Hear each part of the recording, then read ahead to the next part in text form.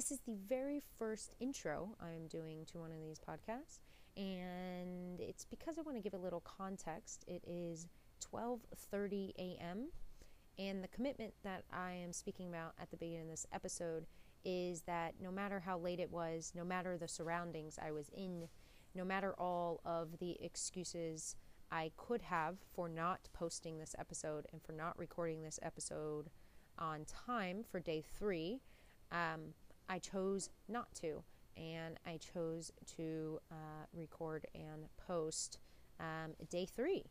So enjoy. Commitments are funny because as I sit here in an Uber, Lyft, whatever you'd like to call it, driving from a long day, the only thing that sticks in my mind is I've made a commitment and I have to stick to it, even though I've got music and I've got people talking and all of these things that could be excuses for why I won't show up. And I decided to say no. And so here I am, showing up. I have been challenged. I have accepted said challenge. And this is how we build trust with ourselves.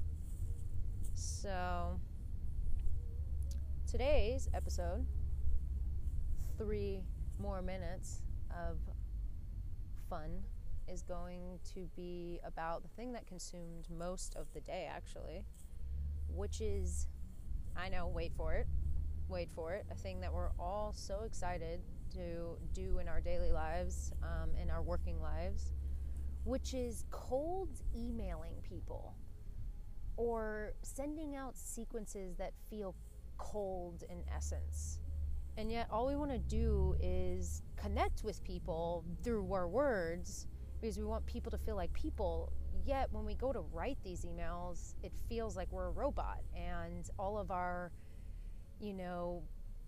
terms that's been embedded in us time and time again that are supposed to go in emails naturally come out, and then we look at this email that we spent so much time to write, and then we're like, I feel like a freaking robot. And yet I'm sitting here trying to get across to a person that all I really want to do is talk to them and potentially help them. So definitely was faced with that today, and a lot of learning came out of it. Learned from myself, asked other people, and got perspectives from all walks of life. And in the end, I guess what was the biggest realization is that none of us have the answer. And what is going to resonate, we can't just guess it or will it into truth.